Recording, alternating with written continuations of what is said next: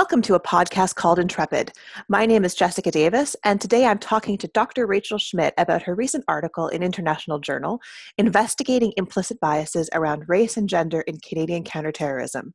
Rachel is a recent graduate of Carleton University's Norman Paterson School of International Affairs PhD program, is a SSHRC postdoctoral research fellow at the University of Denver, is a senior editor at Open Global Rights, and tweets at Rachel Schmidt.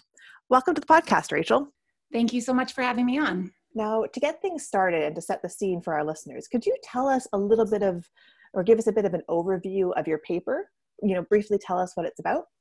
Sure. Well, the impetus for this article actually goes back to fieldwork I did in the UK.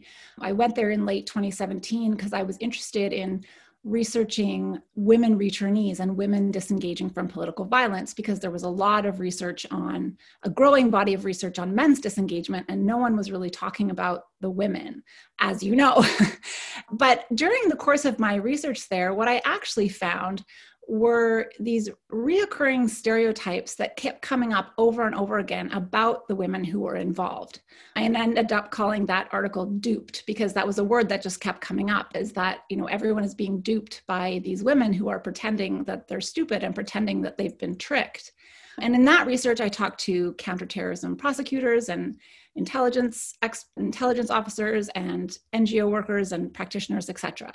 So I published that piece earlier this year. It came out. And then I started becoming interested to see if those same findings would hold in Canada, given that Canada is, heralded as a global leader in gender equality. We have, GBA plus that many government officials are very proud of. But I wanted to add a few questions on racial bias as well, given everything that's come up, especially in this past year. But given, counterterrorism's track record on racial bias is not that great. And so I was interested to see if what I found in the UK would also hold in Canada, given that, Canadian policies on gender are quite overt and were heralded as a global leader in multiculturalism. But what I found was that persistent gender and racial stereotypes were still a key challenge impeding Canada's efforts to adequately address both radicalization into and disengagement from extremist violence. Yeah, that's really interesting when you talk about that, because, obviously I've got my own experience in the Canadian security intelligence world. And one of my experiences has been that when we talk about racial or gender bias, there's a bit of pushback on that there is no racial or gender bias in security, that, everybody's really good analysts, that we're all just doing this to keep Canada safe. So I'm curious to see from you and from your interviews, what kind of pushback you got to that concept while you were doing your work. Well, this was really funny because I actually had to change the way that I framed the research that I was doing to get people, particularly men in the intelligence sector, to talk to me. And by that, I just mean, as soon as I use the word gender, a lot of people, like to no fault of their own, just misconceptions of the word, were like, oh, I don't do that. Because it's a common misconception that gender equals women, and that's women's work. And I mean, I can see where that comes from, because if you talk to any GBA plus advisors or gender advisors, they're almost all women.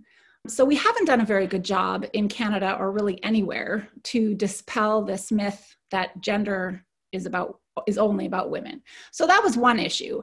So I started to reframe to say, I'm looking at different types of implicit biases in counterterrorism and countering violent extremism, without specifically using the word gender, to get more people to recognize that, they might have a few things to say about the topic. So that was definitely one stumbling block that I learned very quickly and reframed very quickly, that I need to not use the word gender, which is funny because half the study is about gender, but that's okay.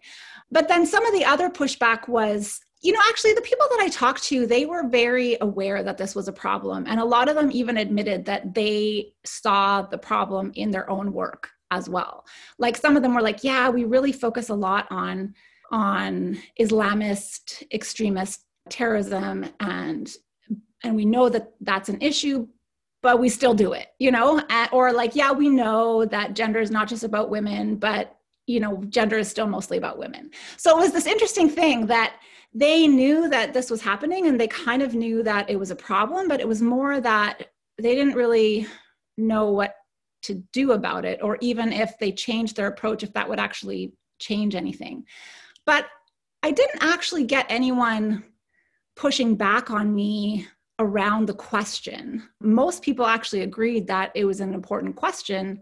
They just didn't really understand, what to do about it. There were a few, particularly in intelligence and security, who just didn't understand what gender or GBA plus had to do with their work at all. Some of them didn't even know what GBA plus was. But as a researcher, it's not my job to convince them it's important. It's just my job to ask them questions. And so in that way, there was never any combative energy because I wasn't there to train them to do something. I was just there to ask their opinions. And we had some really great, candid conversations. I learned a lot about what they think GBA plus is. So in general, actually, the conversations were really fun. Yeah, and very revealing because people are, seemed very willing to talk to me because I was an outsider. And so there wasn't a big threat to their career or anything by telling me these things. Yeah. So that's probably a good time now to talk a little bit about what gender in the CT and CVE space means. We've talked a little bit about what it isn't, which is only about women, but what is it? What does it mean? And what's the impact in CT and CVE? Oh, and also maybe explain what CT and CVE are. Okay, so I use CT for counterterrorism and CVE for countering violent extremism. And to be very clear, I'm well aware that those are not the same things. And I do make this distinction in my paper, but I think often this does get a bit conflated. But it's really important to acknowledge that those are two very different things with very different people often working in the fields. And in my paper, actually, I do talk about how there is some conflict between those two fields in having different goals and kind of setting different benchmarks in terms of what kind of work they're trying to do. So gender, in the way I use it in my research, is a social construct. And right away, people's eyes are glazing over for sure, but stay with me here. So meaning that it is ideas of masculinity and femininity that get attached not just to people, but also to actions, also to objectives, and often influence power structures. And gender identities and norms are particularly powerful and salient in armed groups. I mean, we see this everywhere, right? I mean, even in conventional state military structures, if you look at recruitment ads, they're often about, being macho and hyper masculine and being the protectors and the rescuers. And in non-state armed groups, this can be particularly exaggerated. And when I think about especially the ISIS propaganda, I mean, they did this exceptionally well, playing on those narratives of being the male lion protector and the female mother of the caliphate and all those types of things. So if we ignore those things and we ignore how non-state armed groups and extremist groups are using gender, not just to recruit people, but also to build group cohesion, also to get buy-in from the communities. If we ignore those things, we ignore all the underpinnings that allow these groups to thrive. So I always say it's when we only focus on the pointy end of the stick, we only focus on the attackers, and attackers are mostly men, then we really miss a whole bunch of the machinery that's happening underneath. Yeah, it makes me wonder a little bit about that whole term gender in CVE and CT. I find it a little bit imprecise, and it's so easy to conflate sort of two or more very different things, which is the role of women and then the role of masculinities and gender norms in that. Because to my mind, these have very different impacts on recruitment and mobilization, as well as disengagement and demobilization, but are often part of the same conversation. So do you struggle with that as well? Yeah, and that's what I mean when I say it's a social construct, right? Gender can be whatever you want it to be in a certain way, in that it can be an identity, it can be a frame in terms of if you frame something in a certain way, then everything else falls into that frame. If we think of the patriarchy where, men are at the top and the breadwinners and the protectors, that's a very particular frame under which everyone falls into certain identities, within that frame. Gender can also just mean male, female to certain people, right? I think of gender reveal parties where that doesn't mean anything except whether it's a boy or a girl.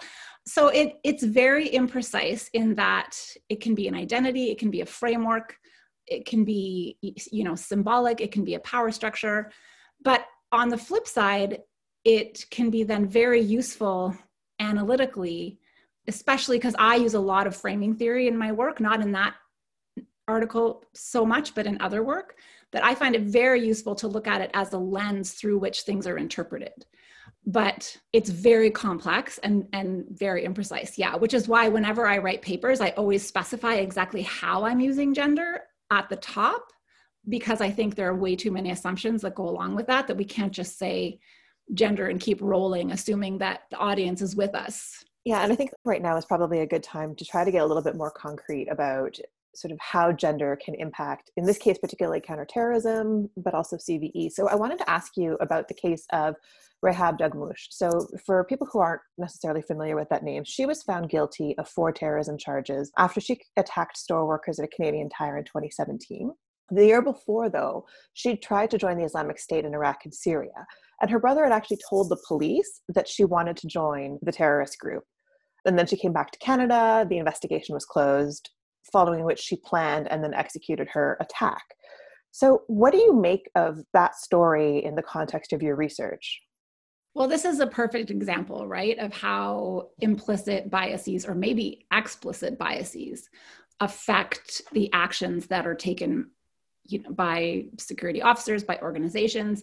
It's a really fascinating case because in some of the workshops that I do now on implicit biases, one of the tools I tell people is, if you're not sure if your bias is affecting something, flip it to test it. So if we flip this case and the suspect is instead a man, would that have gone differently? I mean, I can't say for sure, but it seems highly likely that security forces would have taken a man whose brother had reported on him who wanted to travel to go join ISIS a lot more seriously than they did a woman, the sister. Now, some people are going to be angry at me for saying that and saying they followed all steps regardless of it was a man or a woman. And that very well may be true, but it's very hard to read that case and not see a gender bias there. And this is the tricky part of dealing with these biases, is they're very often implicit. They're not explicit. And this is a thing I think a lot of people in national security are working on, because I've been working with public safety on this, but the difference between explicit and implicit bias, because you were talking earlier about pushback. And I think this is where the pushback is, because people say, well, we're not racist. We're not sexist. We take women seriously. We look at all kinds of other identities, but it's not about being explicitly biased. It's about having implicit biases that you don't even know are there that affect how you assess situations. And implicit biases are notoriously hard to overcome. So I think that that's where a lot more education and awareness needs to come in. We're not telling people you're racist, you're sexist, you're bad at what you do. We're telling people that you're human, and all humans have implicit biases. And unless you get a good grip on how it's affecting your work, it's always going to be there. Yeah, I often think that, the implicit bias is much more dangerous than the explicit one, because if somebody were to come and tell me, we don't think this individual is a threat because she's a woman, I mean, that's easier to have a conversation about. It's easier to challenge, to discuss, to break down. But if someone's just saying very vaguely that they don't think someone's a threat, and you're kind of wondering what it's based on or what, that makes it much more difficult to have a conversation about. Which actually brings me to the next question that I wanted to hear. I wanted to talk to you about, because I often hear people talking about being gender blind in their analysis. And that always gives me pause, because we know that at least in a terrorism context, there are significant differences between how men and women radicalize and how they mobilize to violence. So I think you heard the term gender blind analysis in your interviews, if I understood the article correctly. And so what did you think of that when you heard that? Well, it's like when people say they're colorblind, right? Because I do at some point want to also talk about the racial aspects of this article, because it wasn't just about gender. And when gender and racial biases intersect, then the impact on national security actually becomes even more profound. But this idea that you can be gender blind when looking at armed conflict, when looking at extremist violence, to me, that's impossible, because those groups and those actors and the actions that they take are not gender neutral. They never are. So when you're looking at, well, the vast majority of these actors are men, that's gender. that's not saying, well, we don't have to worry about gender because all these guys are men. Well, but men also have gender, right? And there's something going on there that it's men who are being attracted to this, and that it's men who are running the show, right? But I think this idea that any of us could be gender blind is just as farcical as any of us could be colorblind. Like, that's not possible. Even if you just look at exposure to TV shows and books and media and news articles, all of that affects these implicit biases that most of us don't even know that we have, right? But yeah, I mean, gender blind, no, you can believe that, but you're just fooling yourself, because this is impossible. I take that point. And you also make an interesting point later in your article too, about the importance of having more biases at the table instead of trying to be bias free. So can you explain what you mean by that? Because, I think that we're all thinking to ourselves, oh, I want to be bias free. That's the goal, right? So I have to give credit where credit is due, even though I can't actually name the person. So I didn't come up with that. It was actually one of my participants who said that to me. And we had a really interesting conversation about what that meant, because at the time, prior to this, I had an interesting discussion at a TSAS conference where one of the reps from public safety was saying, we have a goal to be bias free. And I, being like, not always having a good enough filter, burst out laughing. And then of course apologized for laughing. And then I said, well, I'm sorry, but that's not a feasible goal. We're human beings. We cannot be bias free.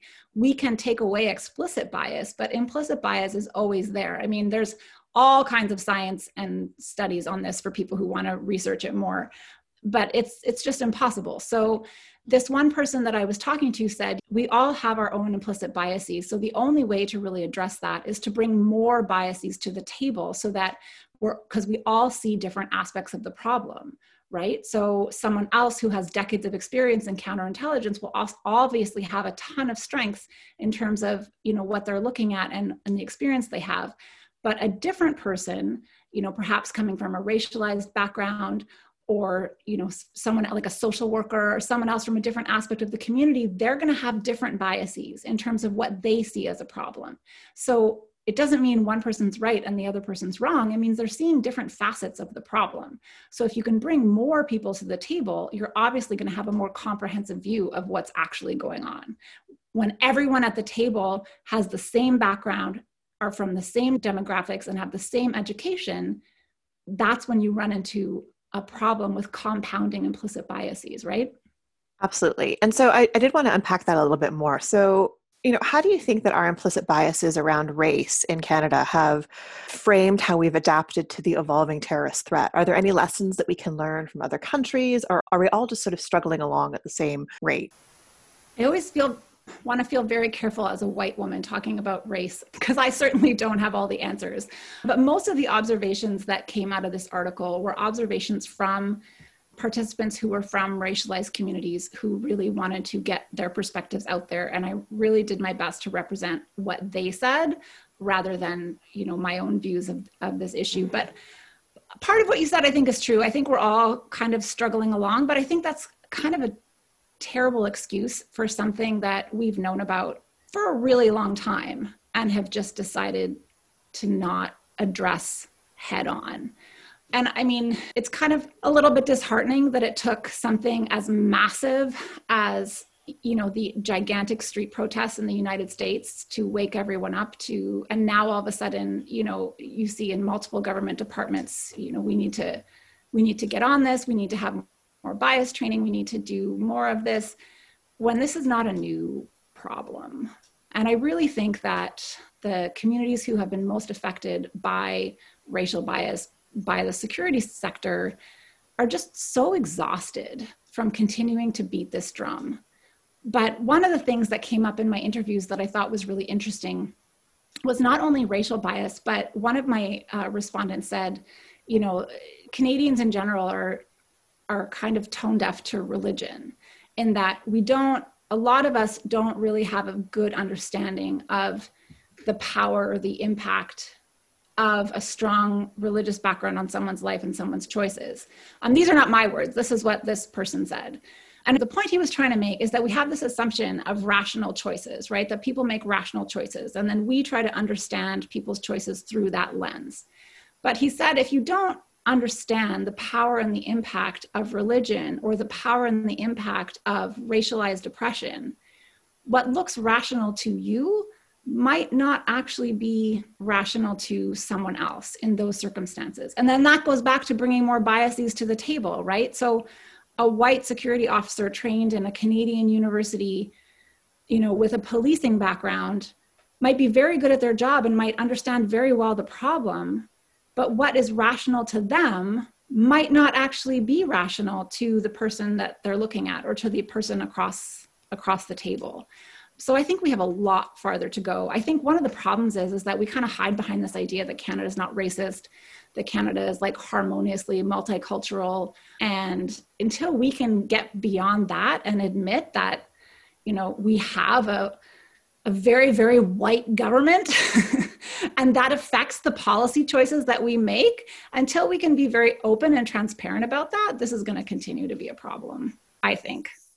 Yeah, it makes me wonder a little bit though too, one of the recommendations in your piece, and I think one of the recommendations that's coming out a lot in government right now, is to have more implicit bias training. Does that work? So I might be shooting myself in the foot here as someone who's done some of this implicit bias training, but here's the thing. Well, here's what we know in terms of the data on implicit bias training.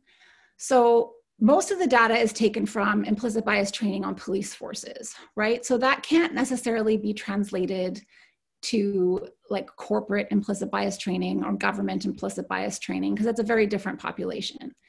But very early studies on implicit bias training in police forces actually showed that the training actually made biases worse. And the reason for that was that first of all, they used to call it unconscious bias, and some people still do. And so what happened was they did this training on unconscious bias, and then people had this feeling of, oh, well, it's unconscious, I can't help it, then I guess it's okay. And so then they kind of had a rationale or an excuse for their biased behavior. So that's one unintended consequence of implicit bias training. So when that kind of evidence became clear, the training started to develop and try to make it very clear that, okay, yes, this might be implicit and as a result of, decades of conditioning. It doesn't mean you can't do anything about it. It doesn't give you carte blanche to be racist or sexist or anything else. But what we know is that these one weekend implicit bias workshops basically do nothing. And I made that very clear when designing workshops. I said, like, this is a step one in an ongoing process of incremental change. Like, the only way to really make these things stick is to make it a continual, ongoing, repeated process. Because if you think about how deeply entrenched these implicit biases are, you can't unpack that and undo it in one weekend of training. And to think that you can means you're not really taking seriously how sticky and entrenched these biases are. So I wrote in my recommendations in my article that these are monumental and incremental changes. Like, this isn't something that we can just do overnight and like, let's change the racial demographics of the Canadian government and the problem will be solved. Obviously that's not what I'm saying, but I also don't want to give the impression that if we just roll out this government-wide implicit bias training that everyone does over a couple of days, that that's also going to solve the problem, because it won't. We have hard data that shows that it doesn't. So this needs to be something that governments commit to over the long haul. And right now, like, is GBA plus in particular, a lot of people just see that as a checkbox. Like, I even heard the phrase, well, we look at something and we ask if we GBA plus this. And I said, what does that mean? GBA plus this? And the person was like, well, it means, did we GBA plus it? And I was like, oh, tell me more, because I didn't understand how this became a verb to GBA plus something. And so it became very clear to me that this was like a checklist of like, oh, we check this, we check this, we check this, instead of what it actually should be, an analytical process that's built in from the very beginning, right? And that's where the pushback happens, because people don't want yet another thing to think about in their job. They don't want yet another layer of bureaucracy that they have to wade through. And I think the only way to get buy-in with this kind of thing is to show people how it makes their work better, how it can insulate you from critiques, how it can make sure you're not missing things. Yeah, and I think that's the other question that I wanted to ask you is like, how does GBA plus make law enforcement and security service officials better at their job? How does it keep Canada safer? Well, I don't know if it does right now. I mean, how could it? Maybe is the question. So, to be honest, I think first of all, GBA plus just kind of has a branding problem because everyone thinks GBA plus is about gender and gender is about women. And if nothing you work on has to do with women, well, then GBA plus doesn't apply to you. So that's kind of problem number one. If we can ever get past that and say, well, what this really is an analytical tool to make sure you're looking at all aspects of a problem rather than, zeroing in on the one aspect of the problem that's your specialty. So, I mean, I think my article on the UK is a great example of that, where like it shows how women terrorists who were arrested and charged, where they had hard evidence that the woman had done the crime that she was accused of doing, were either getting fully acquitted or getting super light sentences. And the counterterrorism prosecutors were so frustrated. And the only thing they could point to in the differences in sentencing was because the accused were women. And even judges would even comment on the appearances of how like small or pretty or young they were, or how like surely this must have been some terrible man who convinced them to do this, right? And in terms of racial bias, we're conditioned to believe that darker skinned people are more dangerous and more capable of committing harm. Is that horrible and grotesque that we have this implicit bias? Obviously it is. But this is a very deeply entrenched implicit bias that many people have that's very hard to overcome. So when you have this conditioning that, that women are easily tricked, that they're usually not the culprits, and that, racial biases, that darker skinned people are more capable of harm, when these things intersect, then it allows us to overlook other things, or it causes us to miss other things. I mean, why is white supremacist terrorism only now gaining traction on the radar of security services? Like, this has been a problem for a really long time, right? Yeah, and I think it's particularly salient today for us to be talking about this. New Zealand released the Christchurch report today, talking about how they had been overly focused on Islamist-inspired extremism and essentially missed what was a pretty big terrorist attack. So I think that the evidence for that is pretty clear from my perspective, but I think we need to continue to make it explicit to make sure that the message is getting out to all law enforcement and security services. I just think the biggest hurdle here is getting over the pushback that, especially, with more experienced people in this field, of them feeling like they're being accused of having, done things wrong or of missing things. And then it becomes this internal battle rather than, everyone working together on something that is clearly a problem to make it better, and I think public safety is really on the right track in terms of trying to address implicit biases. But my big concern here is that this training is going to be rolled out and everyone's going to do it. And then we'll kind of say it's done. And then eventually, probably quite quickly, things go back to the way that they were. And I'm not claiming to have all the answers, obviously, but this was a pattern that came up in all of my interviews, that, most of the people were aware that this was affecting their work and that it was causing them to not see certain things or to not see the whole picture.